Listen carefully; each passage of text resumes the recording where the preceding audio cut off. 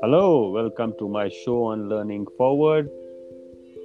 Every Saturday I visit some new country in the world, and this week we take you to Kenya, where I am in a quest to meet an innovator, an ambassador, and a country lead for 100. This young person is a graduate from the Moi University, a special needs educator. He works for Beads for Education in Kenya.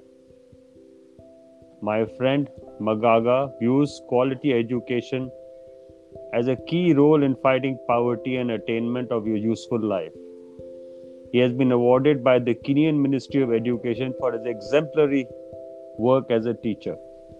Magaga believes in student centered teaching pedagogies that instill creative and critical thinking among learners.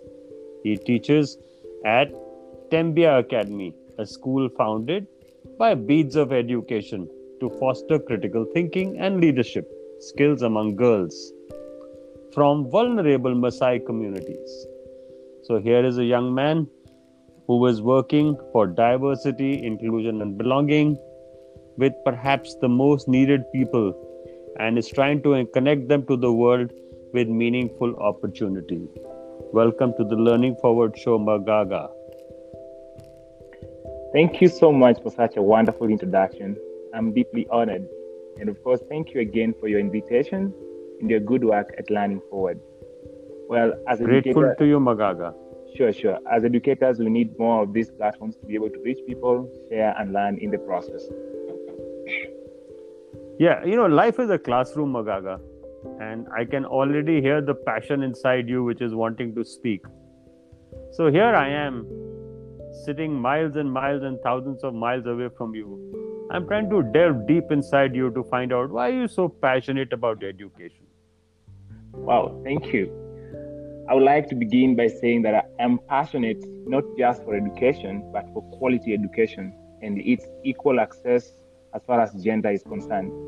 And this explains my affiliation to Beats for Education and, of course, the 100 community.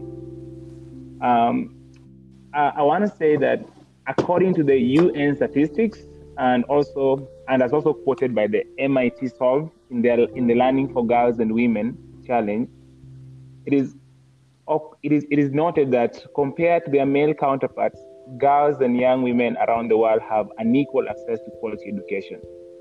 And specifically, UNESCO estimates that 132 million of girls around the world are out of school. And out of this, 52 million are from sub-Saharan Africa. This is according to the latest 2019 report of UNESCO. If you look at this, 53 million out of 132 million, this is like almost 40%, telling you that sub-Saharan African, there is a challenge.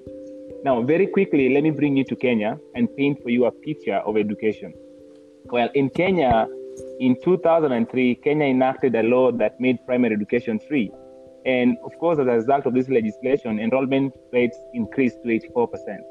However, it was found that in some marginalized regions, and especially the Maasai communities where poverty and gender inequality are particularly high, only 19% of girls were in school. And from the student population that enrolled the first year of the school, only a fifth made it to the eighth year in school. The high rate of dropout is a result of early marriages, female genital mutilation, poverty, and so many other factors. And I think this is where Beats for Education comes in. It is an organization that deals.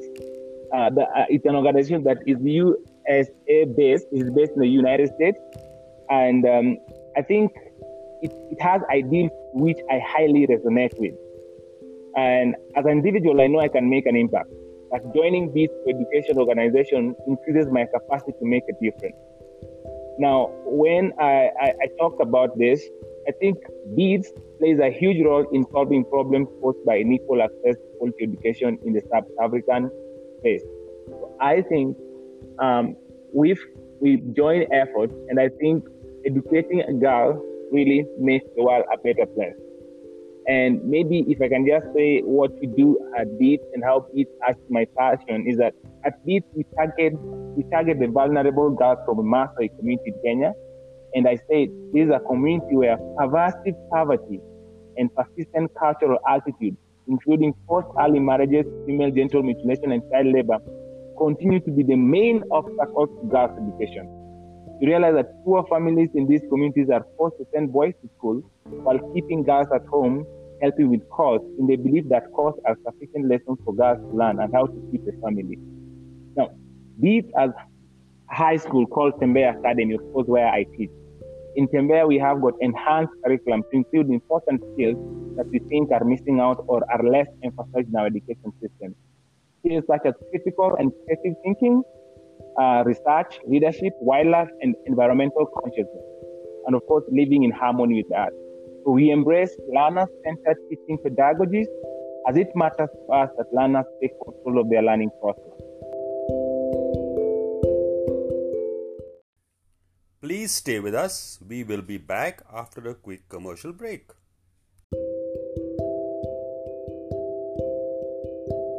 I like what you said about a learning-centered process. Sure. I want you to share with me a particular incident where you have made a difference to maybe just one life. Yeah. Because that life-changing story is all that makes a difference. Thank you so much. I want to share with you a particular instant where I think I made a change, or rather, we made a change as an organization called Beats for Education.